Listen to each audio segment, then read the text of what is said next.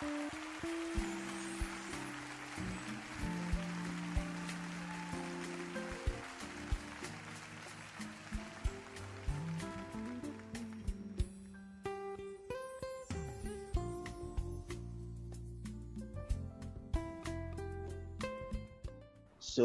let's pray.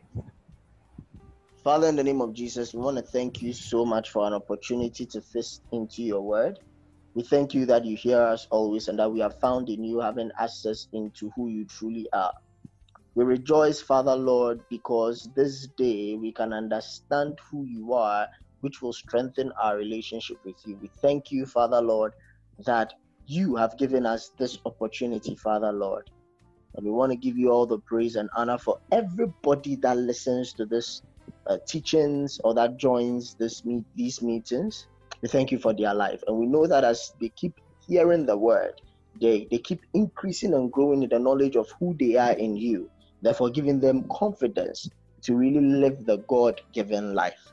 We give you praise. In Jesus' mighty name I pray. Amen. Amen. Okay. So we want to continue on the concept of sin and sin consciousness. And on Sunday, we had a wonderful discussion and we answered some of the questions that were asked during the week. We continue this Sunday with questions and answers. But today we want to continue with what we did on Saturday. So a bit of a recap on what we did on Saturday. We started after looking at the effect of sin consciousness and concluding that the consciousness of sin is even more dangerous than the sin act itself. We looked at why our hearts condemn us, and we realized that our hearts condemn us if we do not know we are of the truth, who is Christ Jesus. We do not know who we are, who Christ Jesus is, and who we are in him. Then we went on to establish the fact that sinless perfection is not righteousness. And the doctrine of sanctification has been mistaught, which is one of the reasons why our hearts condemn us. Therefore, sinless perfection is not the same as sanctification or righteousness. So sinless perfection is not the cure for sin. Righteousness is the cure for sin. And we said the book of Romans is where we see a lot of justification, justified, sanctification, explained a lot. Then we went on to look at the origin of sin, and we saw that it was a foreign invasion. So today we continue from there, the origin of sin that we saw. We read some scriptures in Romans 5:12 all the way to 15. We've read 1 John 3:19. We have read Romans 8:1-4. John 5:24 to 27. And so we continue. One of the things we said that is that until you are free from sin consciousness, your relationship with God will always have an issue. And we were talking about the role the law plays. We explained that when there is no law, sin is not imputed. We also spoke about the fact that the Ten Commandments itself is not evil. The Ten Commandments is not evil. It is not evil. And Jesus came in John chapter 5. Jesus said he came to fulfill it. He came to accomplish it in us. So we do not have to accomplish it. He accomplished it on our behalf. So today we continue with looking at the origin of sin. And we will go back to a scripture that when we started this call, we analyzed when we were treating the misconception about God's character. James chapter 1, 13 to 17.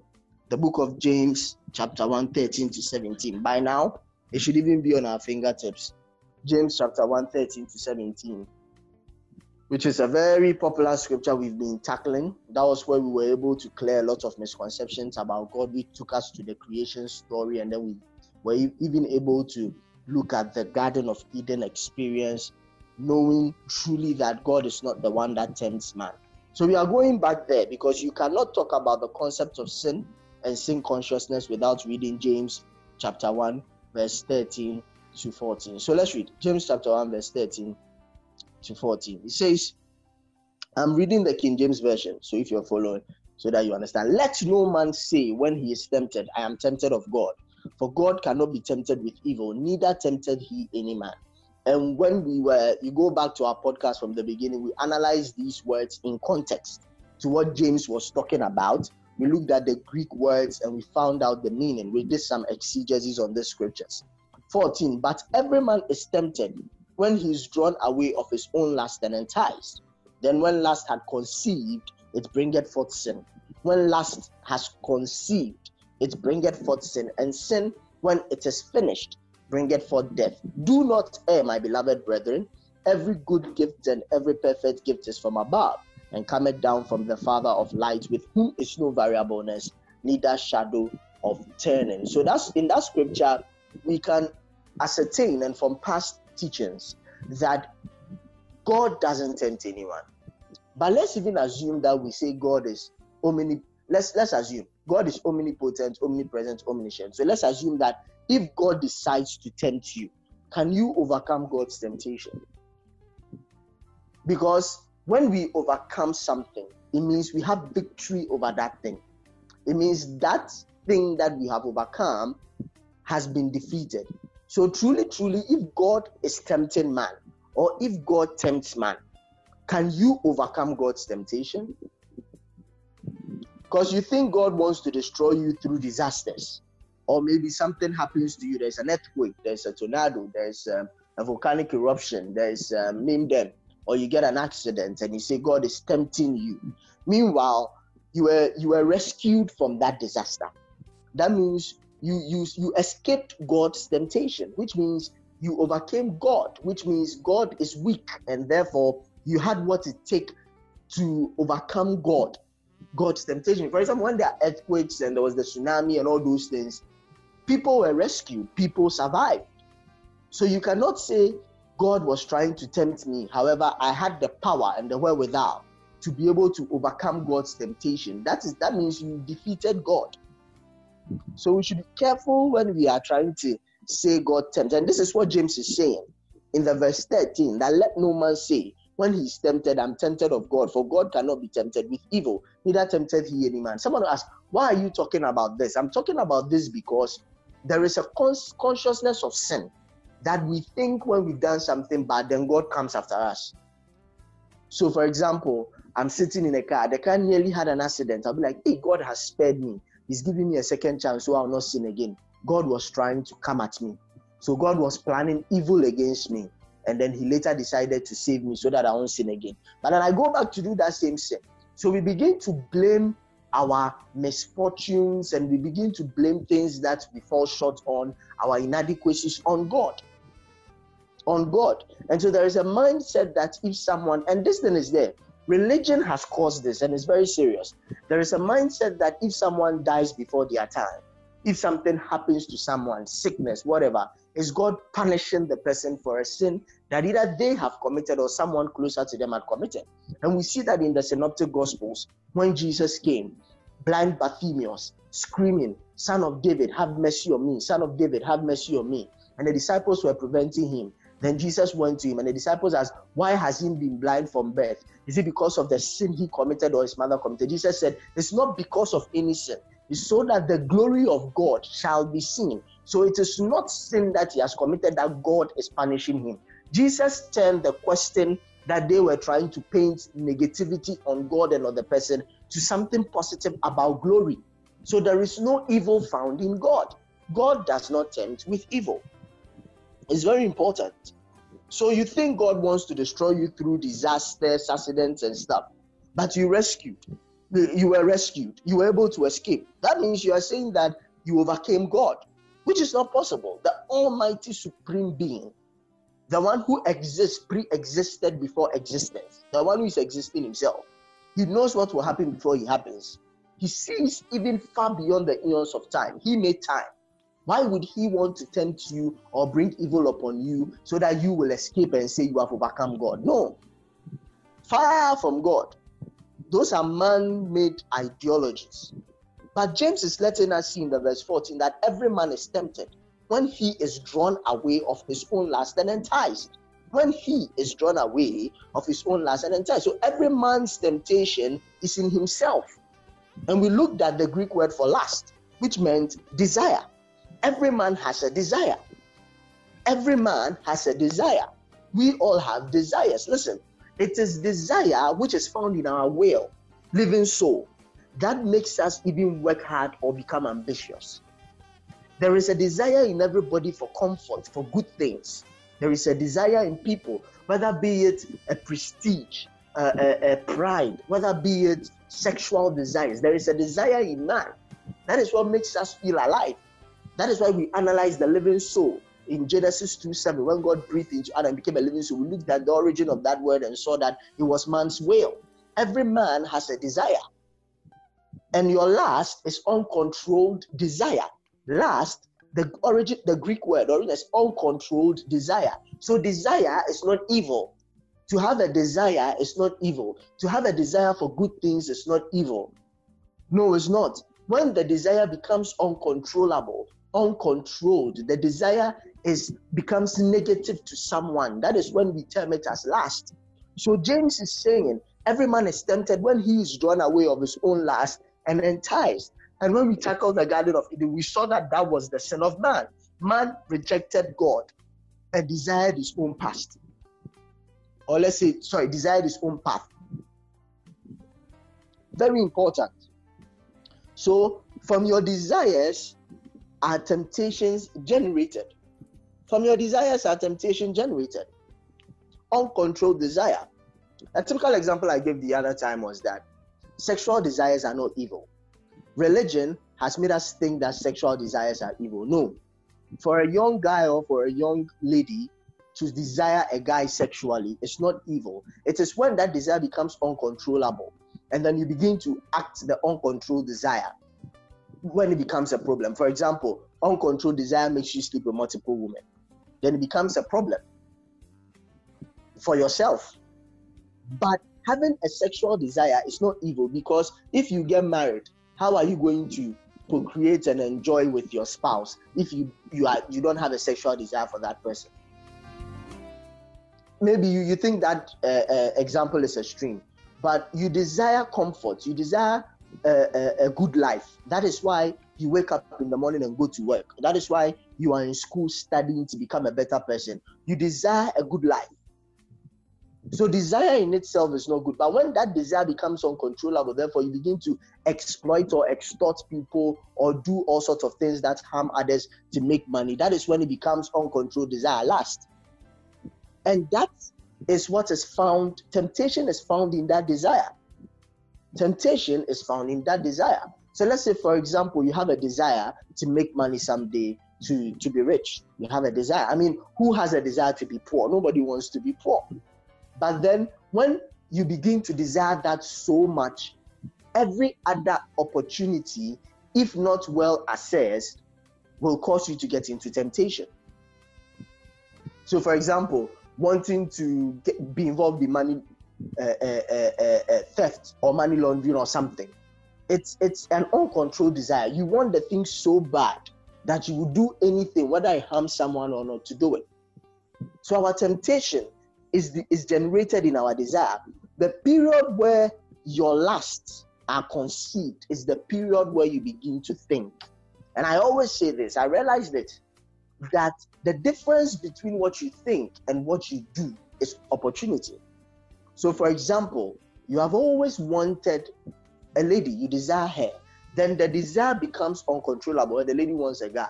When you get the opportunity and you cannot control that desire, then now you can do what you want to do.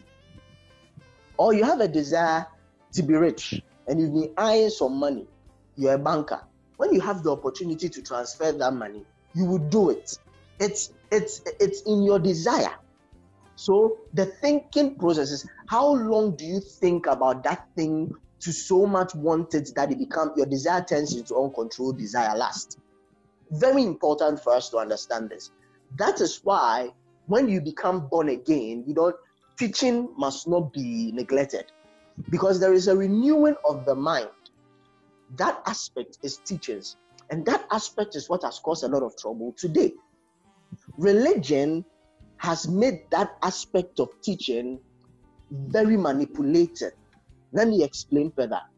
That time when you have become born again and you must be taught who Christ is, because he is the one you have received and you have to know who you are in him. That part is rather used to direct your mind or enslave your mind or control your mind. So you cannot question things, and if you don't question things, your mind ceases to function because you cannot reason. And so that is used to, they feed you, and we tackle this thing in one of our sermons. What you are fed with is what you become. They feed you with things that enslaves your mind and channels you in a certain way. That is why all the problems we are having today concerning religion and people speaking ill about Christianity and stuff is happening. Because we are having people that have not been taught teaching. We are to stick to Christ and teach Christ. That is why we teach Christ. So if you understand that you are in the kingdom of light, love, and life, you realize that you have a scope to your thinking. That is why Apostle Paul said, you have the mind of Christ. So you've received his life. You are supposed to think like him. You have the mind of Christ. So it's very important, because what you think is your thinking is where your desires become like goes overboard. So Apostle Paul said in 2 Corinthians, I think 10:1-5, when he speaks about stronghold, the original Greek word says a fixated defense wall over your mind. That is the battlefield. The battle is the mind. And that is why when you read Apostle Paul's teachings on warfare, and you really, really, really do exegesis, look at the Greek meaning. Warfare is not fighting Satan. Warfare is your mind, your mind, allowing Christ to take over your mind, not you yourself fighting Satan. The battle is in the mind. So Apostle Paul, everywhere he went, he spent time teaching. The battle is in the mind. So your thinking pattern is where temptation can be conceived, because you have a desire. When it becomes uncontrolled, then it becomes a problem. So very important. This is what James is talking about. James is telling us, and we see it in the garden. We see it in the garden so much that Eve saw the fruit. She desired it, and she wanted to partake of it. We see that in there so much. So it's very important for us to understand. So James explains by telling us that when your lust now has conceived, your uncontrolled desire has gotten to its heightened level, it bringeth forth sin, and sin, when it is finished, bringeth forth death. So it's very important to note this. In the verse 16, it tells us, don't make a mistake. It is not God that causes that. It is not God. It is you. So from the beginning of the teachings, we saw the role man plays. You see, let's not try and leave things in a vacuum and think that man doesn't have any control over himself. That is the error. That is what religion is causing. That is what religion is causing. That is why, that is how come you see a young, able person sleeping in church and praying 24/7 and expecting that he's going to be a billionaire. It's the fact that we think that God has to do certain things for us. And when I say this, it becomes controversial. Jesus said it is finished. In Genesis 1, God finished his work. So we live in the finished work of Christ. He has done so that when we know, we can do. And he gave us our mind. We've tackled all these. So if you go back to the podcast, you get all these teachings in full. We are not inferring. It's scripture based. So the most powerful weapon we have now is our mind, because even when Adam rejected Christ, he still was able to keep and dress. That is why you don't need Christ to make money. Listen, very important. We have it in our podcast. You need to create value. Money follows value. It's a store of value. So if you don't create any value, you cannot make money. Money chases value. Money is a store of value. The money itself is not value. It's a paper.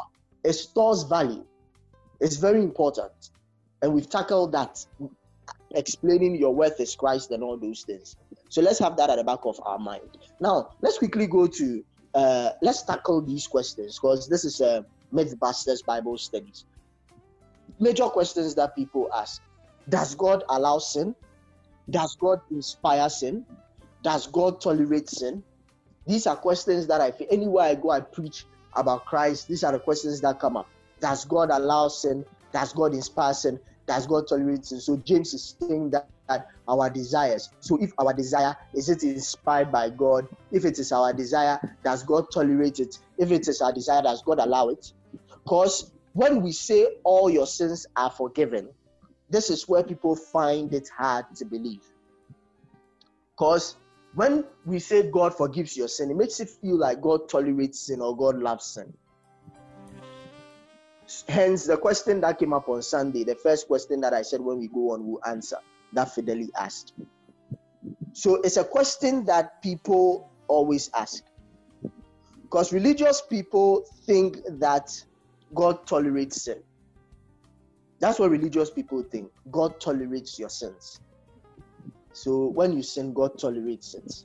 But we are going to go down and really explain those three questions. And as we go on, you will get clarification. One of the things we also hear is God is just. Yes, God is just. It's very important. But that just must be explained in the context of scriptures as and when it was used. God is a just God. I can tell you the most just person or the most just supreme being is God. He's very just. God doesn't cut corners, but he can cut corners. The moment God created time, God respected process. It's very important. And you see that in nature, in all of his creation. When he created time, he respected process. That is our God. He respected process. So God provided a legal framework for his justice. God does not tolerate sin. God does not tolerate sin, and he provided a legal framework for his justice. God does not tolerate sin. When we preach Christ, we preach his saving grace. We preach who he truly is, his finished works. People label us as people who are giving license to people to sin. And I always tell them, whether or not you are given a license to sin, if you want to sin, you will sin. We are preaching law, sin, but people are still sinning. So whether you are given a license or not, you will sin. And then now they tag us to say that God tolerates sin. And so we are people who encourage sin. No, I will not go and see people who are suffering and are desperate and are spiritually empty and go and amplify sin. I will never do that. I will preach the good news, and the good news is Jesus Christ, his saving grace. But when you preach that, because religion and church has put sin so much in us, it has engulfed us so much that we cannot drop that. The consciousness of that is so much, is greater. We cannot drop that and embrace Christ. So I need to set this record straight. God does not tolerate sin. From James's account in James 1:13 to 15, and from what we read from Romans chapter 5:12, that Apostle Paul said, we will see that sin exists in man's desire. Sin exists in the desire of a man and operates by a man's will. Sin operates by a man's will. Hey, if you see that money lying there and it's not yours, you decide to go and steal it. If you make up your mind you will not steal it, you will not steal it. If you have had a desire for wealth, riches, and the money is there and that desire has become uncontrolled, that is when you will, by your will, say, I'm going to take that money. It's very important for us to understand. You the human being, you decide to do it. And now to the concept of Satan has been overrated. Let me explain what I mean. Everything we do, we come back and blame it on Satan.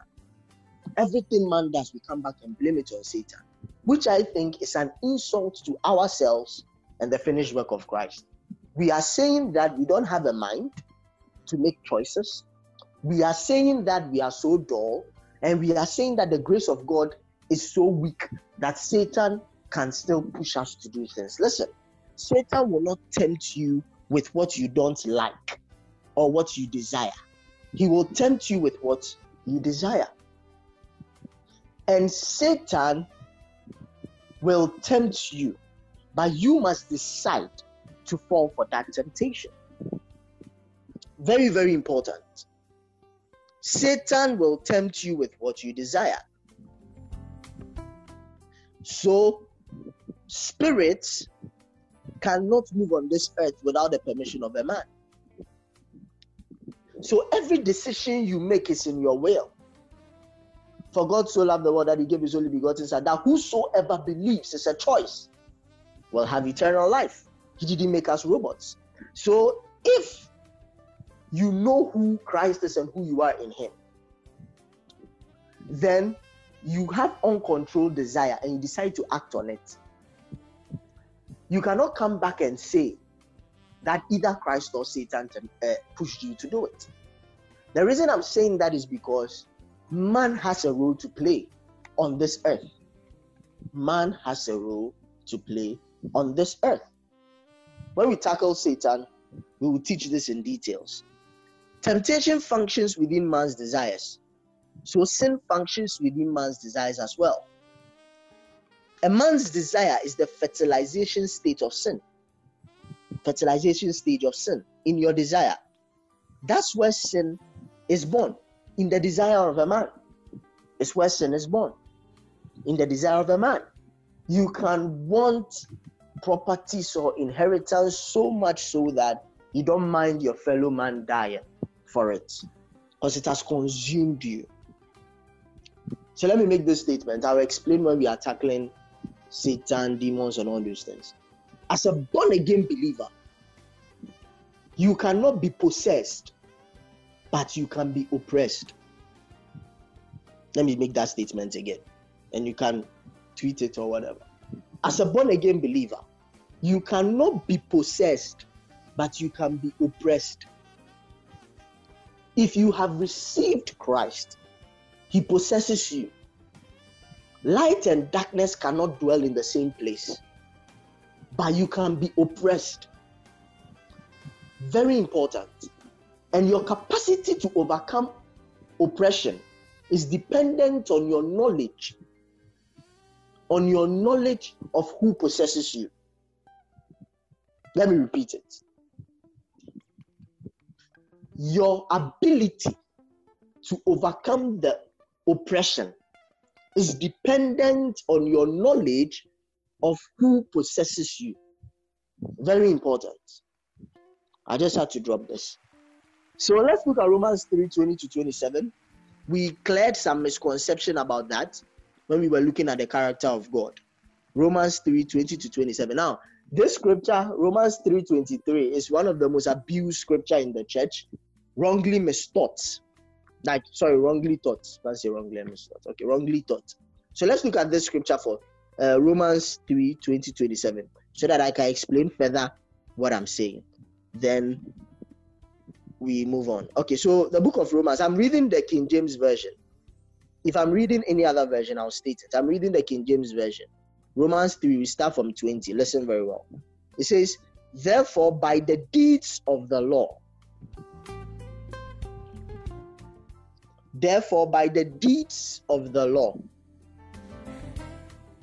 there shall no flesh be justified in his sight. For by the law is the knowledge of sin. And we saw this in Romans 1:4. By the law is knowledge of the sin. By the law is knowledge of the sin. So I told you that there was sin before the law. But without the law, sin was not imputed. Because the law brings the knowledge of sin. Very important for us to note. Very important for us to note. Let's go on, because I'll explain all together. 21. But now the righteousness of God without the law is manifested. But now the righteousness of God without the law is manifested. How is this possible? John 5:23-24. We saw it there. Christ fulfilled it. That is how come the righteousness of God is without the law. It says, but now the righteousness of God without the law is manifested, being witnessed by the law and the prophets. 22. Even the righteousness of God, which is by faith of Jesus Christ. The righteousness of God, which is by faith of Jesus Christ, unto all and upon all them that believe. For there is no difference. Then the verse 23 says, for all have sinned and come short of the glory of God. This scripture, normally what we do is we just take this one out.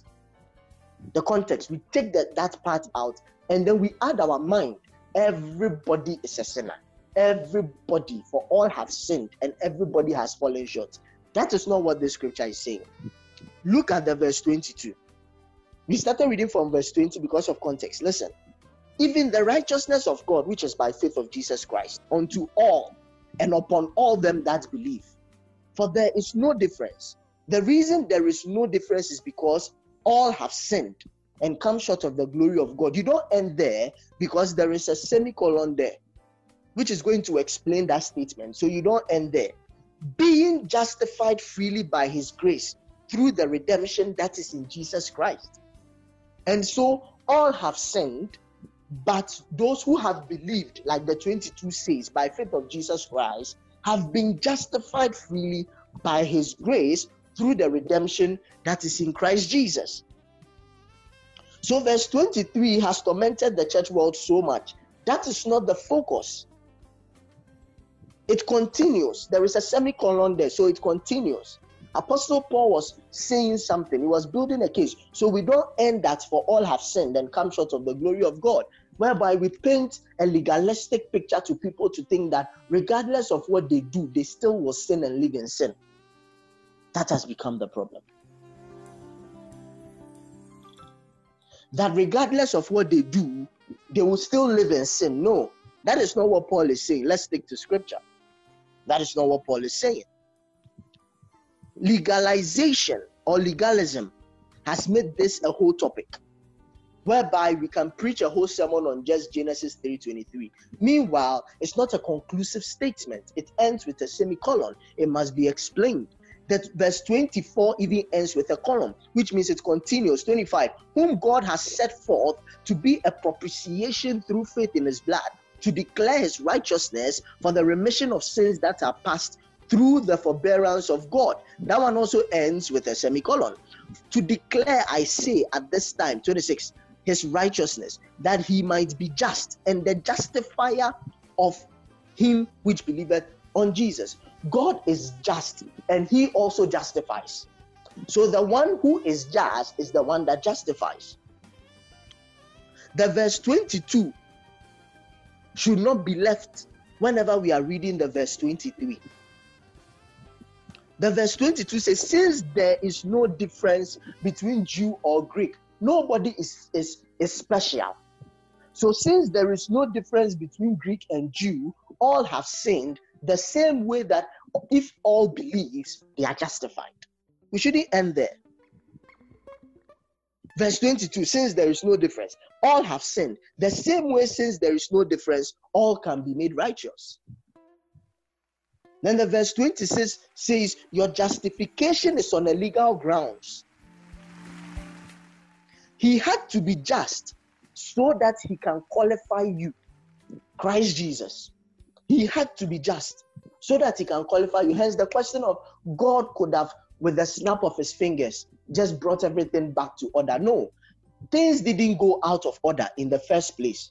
This is also a misconception you must correct. And when we're doing the creations that I told you, God's plan never changed. That is why God's plan is or was not Adam. So there is a perception that God's plan failed. So now we have to go back to the drawing board to re-strategize. If you go back to our podcast and read all this and listen to all the sermons, that you understand God's plan never changed. God is not reactive, he's proactive. So we have a thought that God's plan changed. So then he could have, by the snap of his fingers, brought everything back to normal. He could have forgotten all the processes and supernaturally brought everything back to normal. Then now we will have atheists or more people come and say, your God is not just, he cuts corners. But even that's not the case. His plan never changed. He's just. Therefore, he was just enough to be the justifier. And as we go on, you will see how this plays. So it's very interesting. Let's just pay attention and stick to it.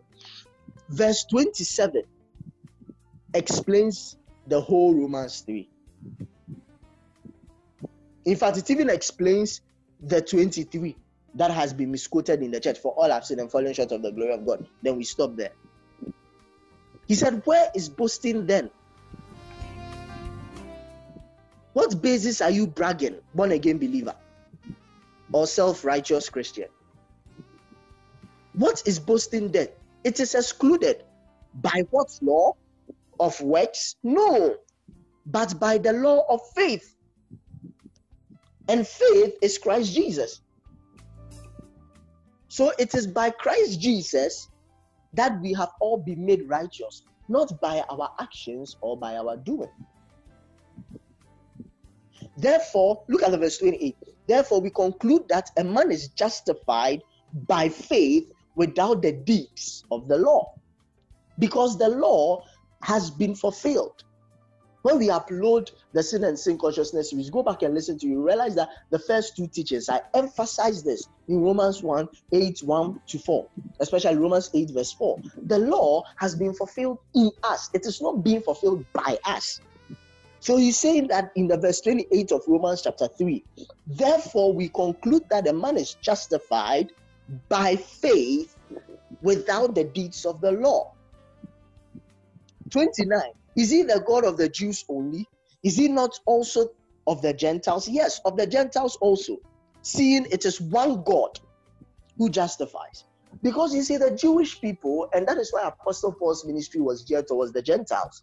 Peter was given that ministry to take the gospel to non-Jews. But because of his Jewish custom and the fact that he was a Jew and grew up a Jew, it was hard for him to let go to minister to them. So when Apostle Paul encountered Christ and they brought him before the apostles, they were scared. They didn't believe he had really seen Christ, because Paul was persecuting the church. So they were scared. So in order to get rid of him, Peter told him, Charlie, this is our territory. You can go to other places. And he committed taking the gospel. So even if you read very well, Paul rebuked Peter. And as we go on, I'll show you that scripture. He rebuked Peter. When Peter goes before the Jews, he acts like he's their friend. Then when he meets the Gentiles, he tries to preach grace. He was trying to pretend. But whenever he meets a mixed congregation, then he tries to be on the side of the Jews. So Paul rebuked him and told him, stop what you are doing. This gospel, the saving grace of Christ, is for all. Is for all. So the verse 23, and I need to correct this misconception, that we stand in the pulpit and say, for all have sinned and fallen short of the glory of God. So you must do all you can. You must follow the law. Follow this, because all have sinned and fallen short of the glory. We are sinners bound to die. We are sinners bound to die. We will die. And so we have to plead the mercy, kneel down, cut yourself, lie on the floor, weep to God, cry to God, so that He'll have mercy on you. Cry to God. It's not understood that way. That is not what he's trying to say. He's saying because there is no difference between Jew and the Greek, and everyone has sinned, the same way that there is no difference, all can be made righteous. And how are they made righteous? By Jesus Christ. So Romans 5, the same Romans 5 where Apostle Paul explains the origin of sin in the verse 12. Romans 5:21 says that, 2 Corinthians 5:21. 2 Corinthians 5:21. 2 Corinthians 5:21. It says that he who knew no sin became sin, so that we will become the righteousness of God. Very, very important. And Romans 5 also says that just like by one man, sin came into the world, and now he began to reproduce after his image, his sinful image. The same way by one man, Christ Jesus, we all are made righteous. Very important to understand this. And this is important in me explaining how God is a just God. We haven't even started explaining God being a just God. But I want you to understand this simple concept. Apostle Paul is saying, on what basis can we boast? It is not of works. Hence, there is no boasting. But justification is by Christ Jesus and believing in Christ Jesus. That is the same thing he said in Romans 1. He calls it the law of spirit of life in Christ Jesus. The law of spirit of life in Christ Jesus has set you free. In another of his writing, he calls it the perfect law of liberty. It's a law that liberates. And he uses that term, very important, when you are studying scripture. Apostle Paul uses that term and talks about law a lot, and had insight in law, revelation in what the law of the Old Testament and the saving grace of Christ, because he himself was a lawyer. Apostle Paul himself was a lawyer. That is why he was able to really explain justification, righteousness to us. He himself was a lawyer. Very, very important. So in studying some of the books, you must understand the people who wrote it and their style of writing based on who they were, their culture and history. Very important. So sin is, God doesn't tolerate sin. And sin is something wrong and has never changed since Genesis. When we preach grace, we are not saying sin is right. Very important to understand this. God does not tolerate sin. He is just. And so he provided a legal framework for his justice. And I'm going to explain that legal framework for his justice. Because man caused the problem, man had to solve the problem. That is why he had to come in the form of a man to solve the problem. And so if man made a decision, and because of that, all men that came from him suffered the consequence of his decision, a man must come and pay the penalty for that decision and then correct the fault of the man who made that decision, so that all other men coming out of that man will be free of the consequence of that decision. Let me say it again. A man, Adam, made a decision. Therefore, all that came. That's why I said not all sinned after the similitude of Adam. What Adam did, you didn't do. But then because of the decision that he made, he had to suffer the consequence. So then, another man had to come and say that all the people that are from Adam are suffering because of Adam's decision. Hence, I will pay the price for what Adam did. So that now, Adam won't be the source. I will be the source. And everyone that comes out of me will be free from that consequence. Let's tackle a bit of justification here, the just that I said, so that we can end at a place which is very good for us to continue on Saturday. Don't miss Saturday. Don't miss Saturday. In 5 minutes, I finish this so that we can ask questions. Now, the word justify, as used in the New Testament, is the Greek word dikaio, dikaio, dikaio. That word, according to how it was used. Now, the book of Romans is where you get an explanation on justification, sanctification, righteousness. Another book you see a bit of it is Galatians. Very important. Now, this dikaio means a judicial approach or a judicial approval. A judicial approval of someone or something. A judicial approval of someone or something. It is a legal term. It is a legal term. It is not a cover-up. Listen very well. It is not a cover-up. It is not a pretense. It is not sugar-coated. It is by paying the price or penalty. It is not a cover-up. So it is not an abuse of power, judicial power, no. It is a legal process to free someone. Very important. Very, very important. This word justify. And that is where we will continue from. To take scriptures, particular scriptures that Apostle Paul spoke about these things. We take them in context. Some of them he explained using the Old Testament. We look at the Old Testament scenario. Then we come and look at what he said. Then we can understand it very well. The consciousness of sin can be very, very dangerous. It can cripple a man. The cure for sin consciousness is Christ consciousness. But in tackling it, every misconception and every question must be answered. Very important. So on this note, I'll pause so that we can take some questions, because we don't want to go above 8 today. We don't want to go beyond 8. So we take some questions. Amma or Grace, either of you be prepared to write down the questions so that we tackle them on Sunday. So we are open for questions. We are tackling sin and sin consciousness, and today we saw James's scripture, James 1:13-17, talking about how sin is conceived or how sin came about. And we explained that sin is found in the desire of a man and is carried out by man's will. Then we asked ourselves questions. So if the man has done that, does God tolerate it? And we said no, God doesn't tolerate it. But God is a just God, and he has provided a legal framework for his justice. And we are breaking down that justice that we are talking about, understanding some misconception that they say all have sinned and where the justice of God plays role.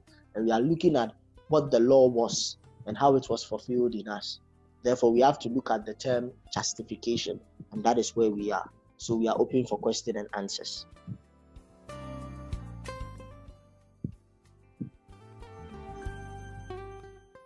If you didn't understand everything I said, to just say, hey, today I didn't get what you are saying, I'm confused.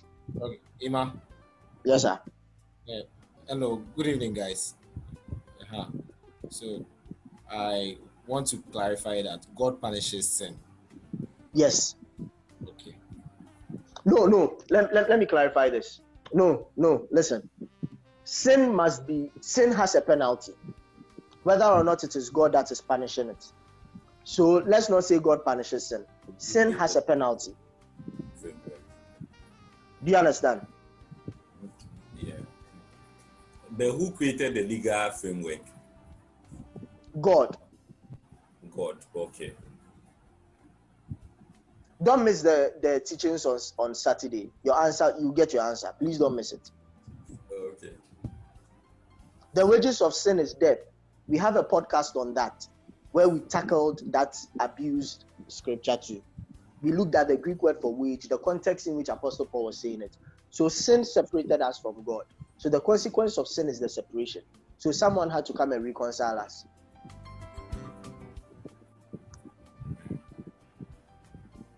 So the moment we sin again, then we are separated again. Good question. Please write that down. It's a very good question. And I like that question. You face that question a lot because still in our mind is sin. So we must ask that question. If we sin again, how many of you did the research? How many of you went to search the scripture I mentioned that says that if you are born of God, you cannot sin? The question that asks, if you sin, what do you do? I didn't get it though. You didn't get it? Okay, no problem. We'll tackle it as we go on. I think Patrick's mic is unmuted. I'd love to hear him.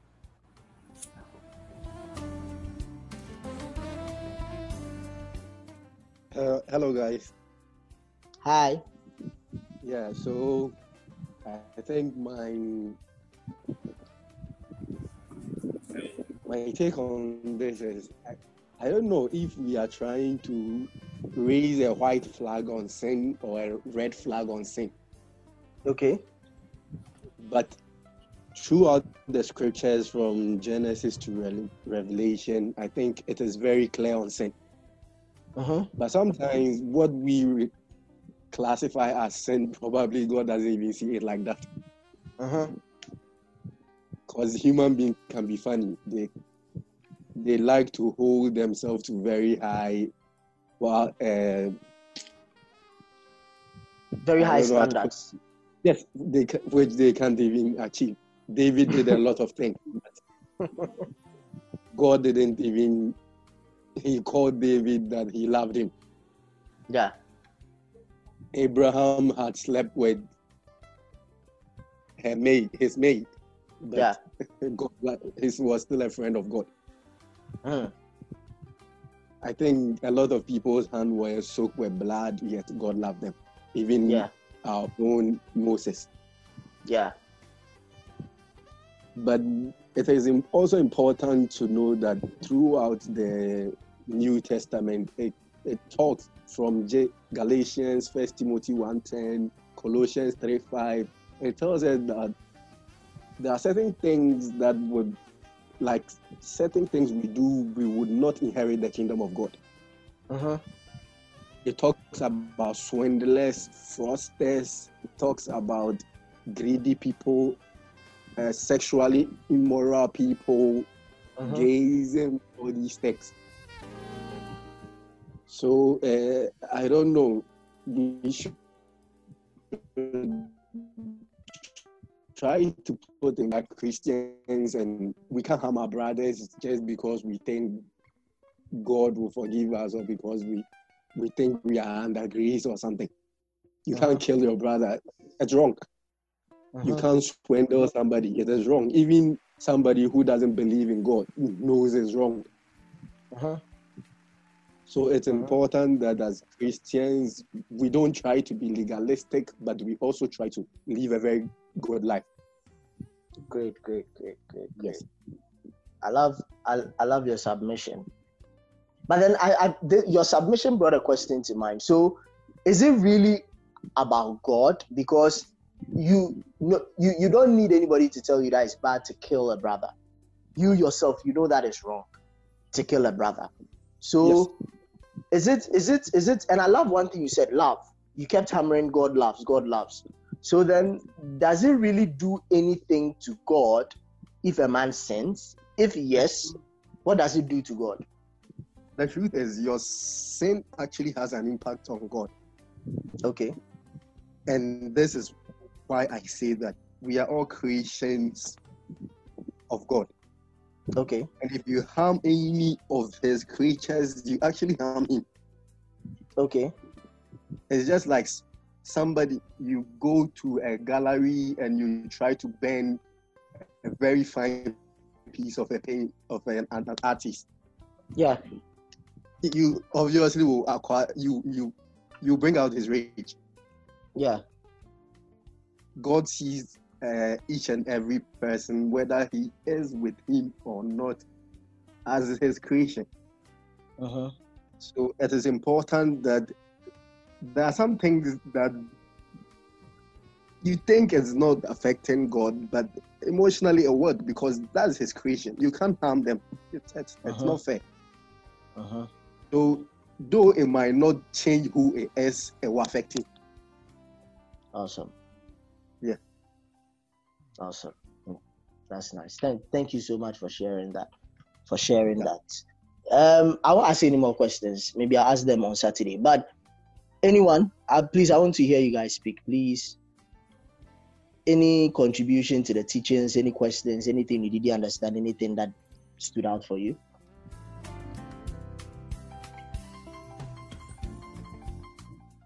Grace, you should say something. Hello.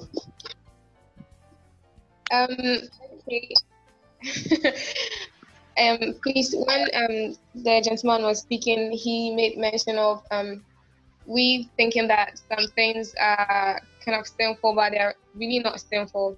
Okay. He gave of how David sinned and Abraham sinned, like they got involved in sexual immoral stuff, and God still loved them. So, what kind of thing do we refer to as sin that God does not see as sin? I'm asking him that question, and Awesome. it seems what he said is like I want to say this, that God doesn't hate the sinner. So whether you sin or not, he loves you. But it's just the sin that he doesn't like. Okay, so that's Okay. but you have to answer my question about refer to as sin that God doesn't see as sin. I mean, we refer to as sin that God doesn't see as sin. Yeah, so that's my question. Thank you so much. It's great hearing from you. So, Mr. Patrick, over to you. Then after that, Makafu will talk. So it's not that I'm trying to say that there are some things God sees as sin, some things he doesn't. The truth is, circumstances actually changes our reaction. Okay. When I'm very hungry and I meet a farm across my journey and I take something out of it, probably if I'm satisfied, I wouldn't even look at that man's farm. But taking somebody's thing without permission in itself is sin. Sometimes I said, I don't think God will kill you over these things. But the Bible actually makes us understand that God doesn't forget our labor of love. You've done so many good things, and probably you backslide on one or two things. I don't think if every reasonable person knows that if majority decides, Solomon died at a place he probably shouldn't have died. David and his own servant, his chief army man, what he did to him. He shouldn't have done that. But David did so many good things. God looks at our good. He actually doesn't sometimes look at our bad too much. As long as we have faith in him and we respect who he is, we actually understand the kingdom and the message, follow it. When we go wrong on one or two places, I think he's very just to forgive us those things. Grace, are you satisfied with his answer? The last statement he made kind of clarified it, because then you made mention of he being just to forgive us. So there is this forgiveness thing that comes in. Okay, so that clarifies it. Because without that statement, then to be like balancing your good with your evil. So the more your good is, then God will overlook your evil. That's how it sounded at first, but the last statement made it cool. So I'm okay. I was actually trying to put it a point where somebody who hasn't sinned have legal issues too much goes to court and the judge says, this one you are not going to jail because you've never done anything illegal before. I'm just putting you on house arrest. Are you? It's okay. I'm fine. Yeah. All right. Okay, let's hear Makafui quickly. It's 8 o'clock. I have some questions myself, but I'll ask them on Saturday. Makafui. Hey, Charlie, 8 o'clock, pressure day matter. Oh, feel free. Charlie Adeku. Oh, Charlie, or important make a talk.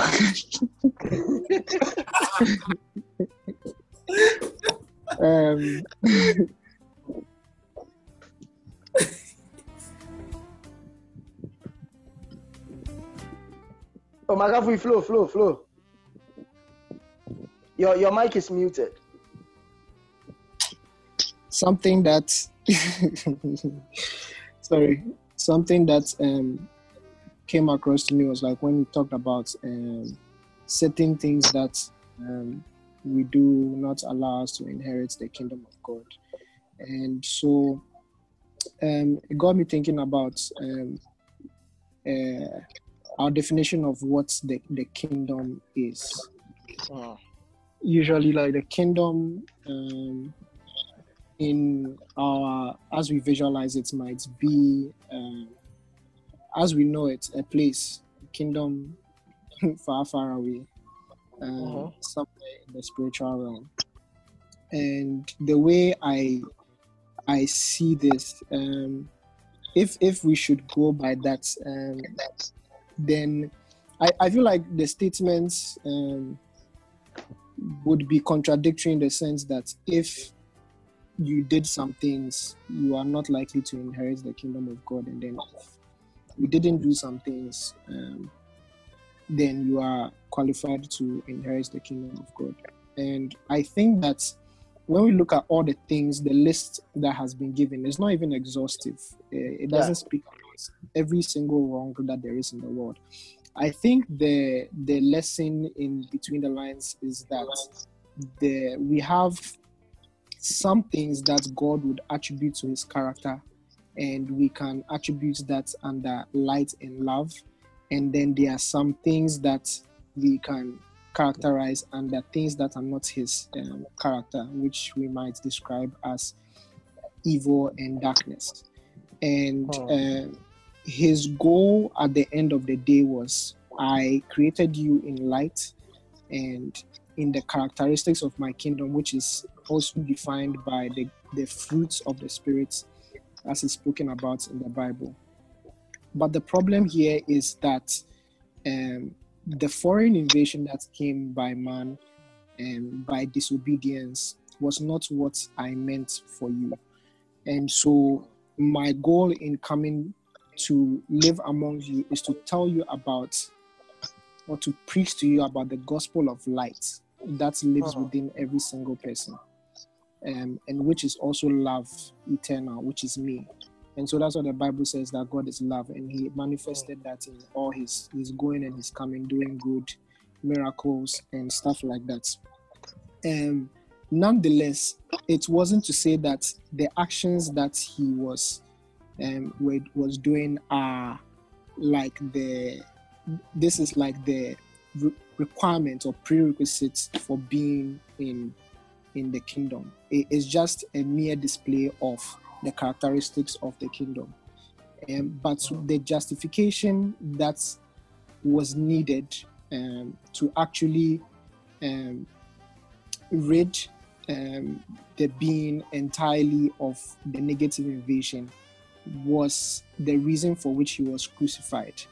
And my understanding there is that you realize that it makes mention of a new creation. Okay, and this new creation in Christ does not have the elements of the evil and the darkness within it.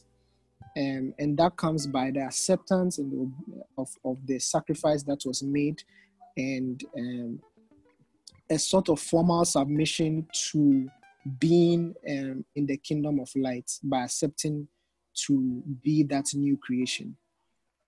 I hope I'm not confusing people, and I hope I am clear.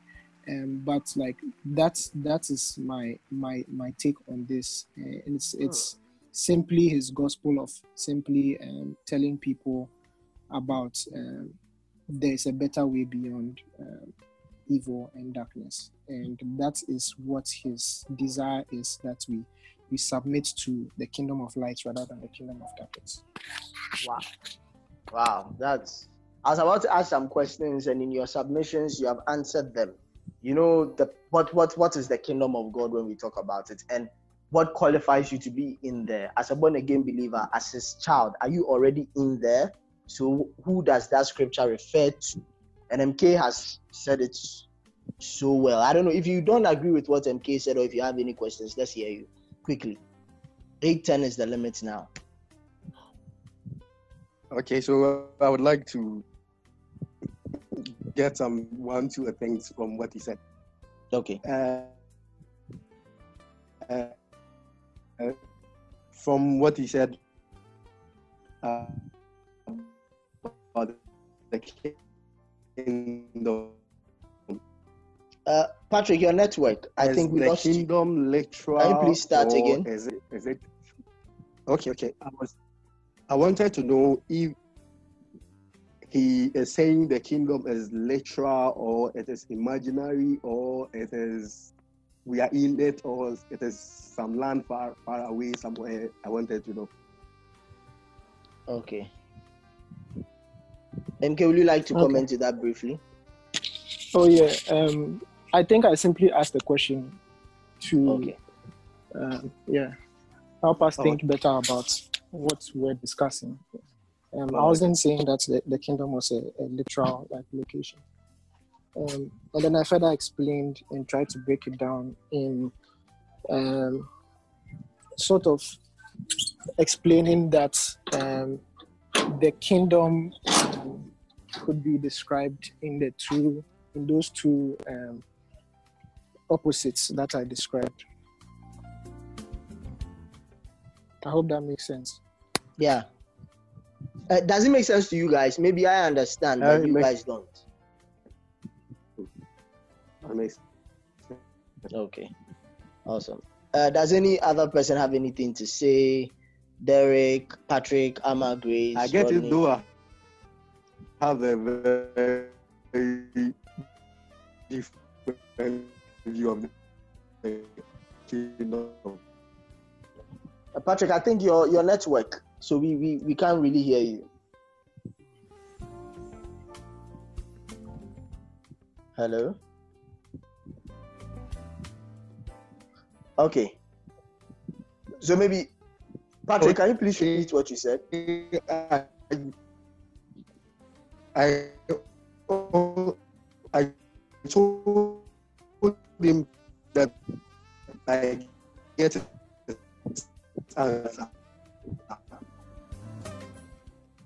I think still your network is giving us challenges. I think he's saying he either understands.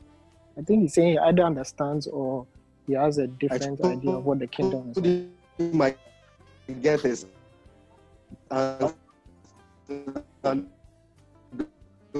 so I do have a different view.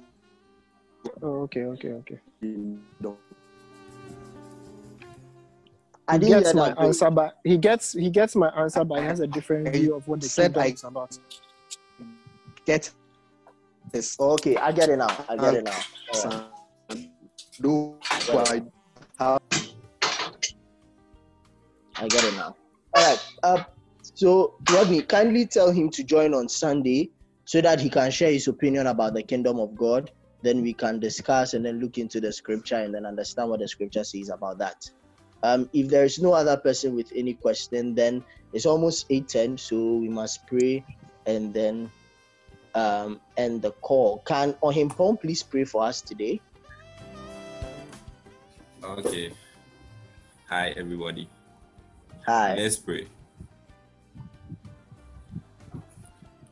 Father, Lord, we bless you for your word today. We bless you for your word and your knowledge, your wisdom that we shared this evening. As we pray that as we continue to be sharing and studying your word, you'll be giving us an understanding, your clarity, each and every time that we study. We pray into the week that whatever that is our plan, may it be successful in whatever we are doing. In Jesus' name that I pray. Amen. Amen. God bless you so much. All right, guys. On Saturday, 6 p.m., we continue so that we can have more time for questions and answers. And on Sunday, we have questions, answers, and discussions. God bless you all for joining today's meeting and have a wonderful evening. All right.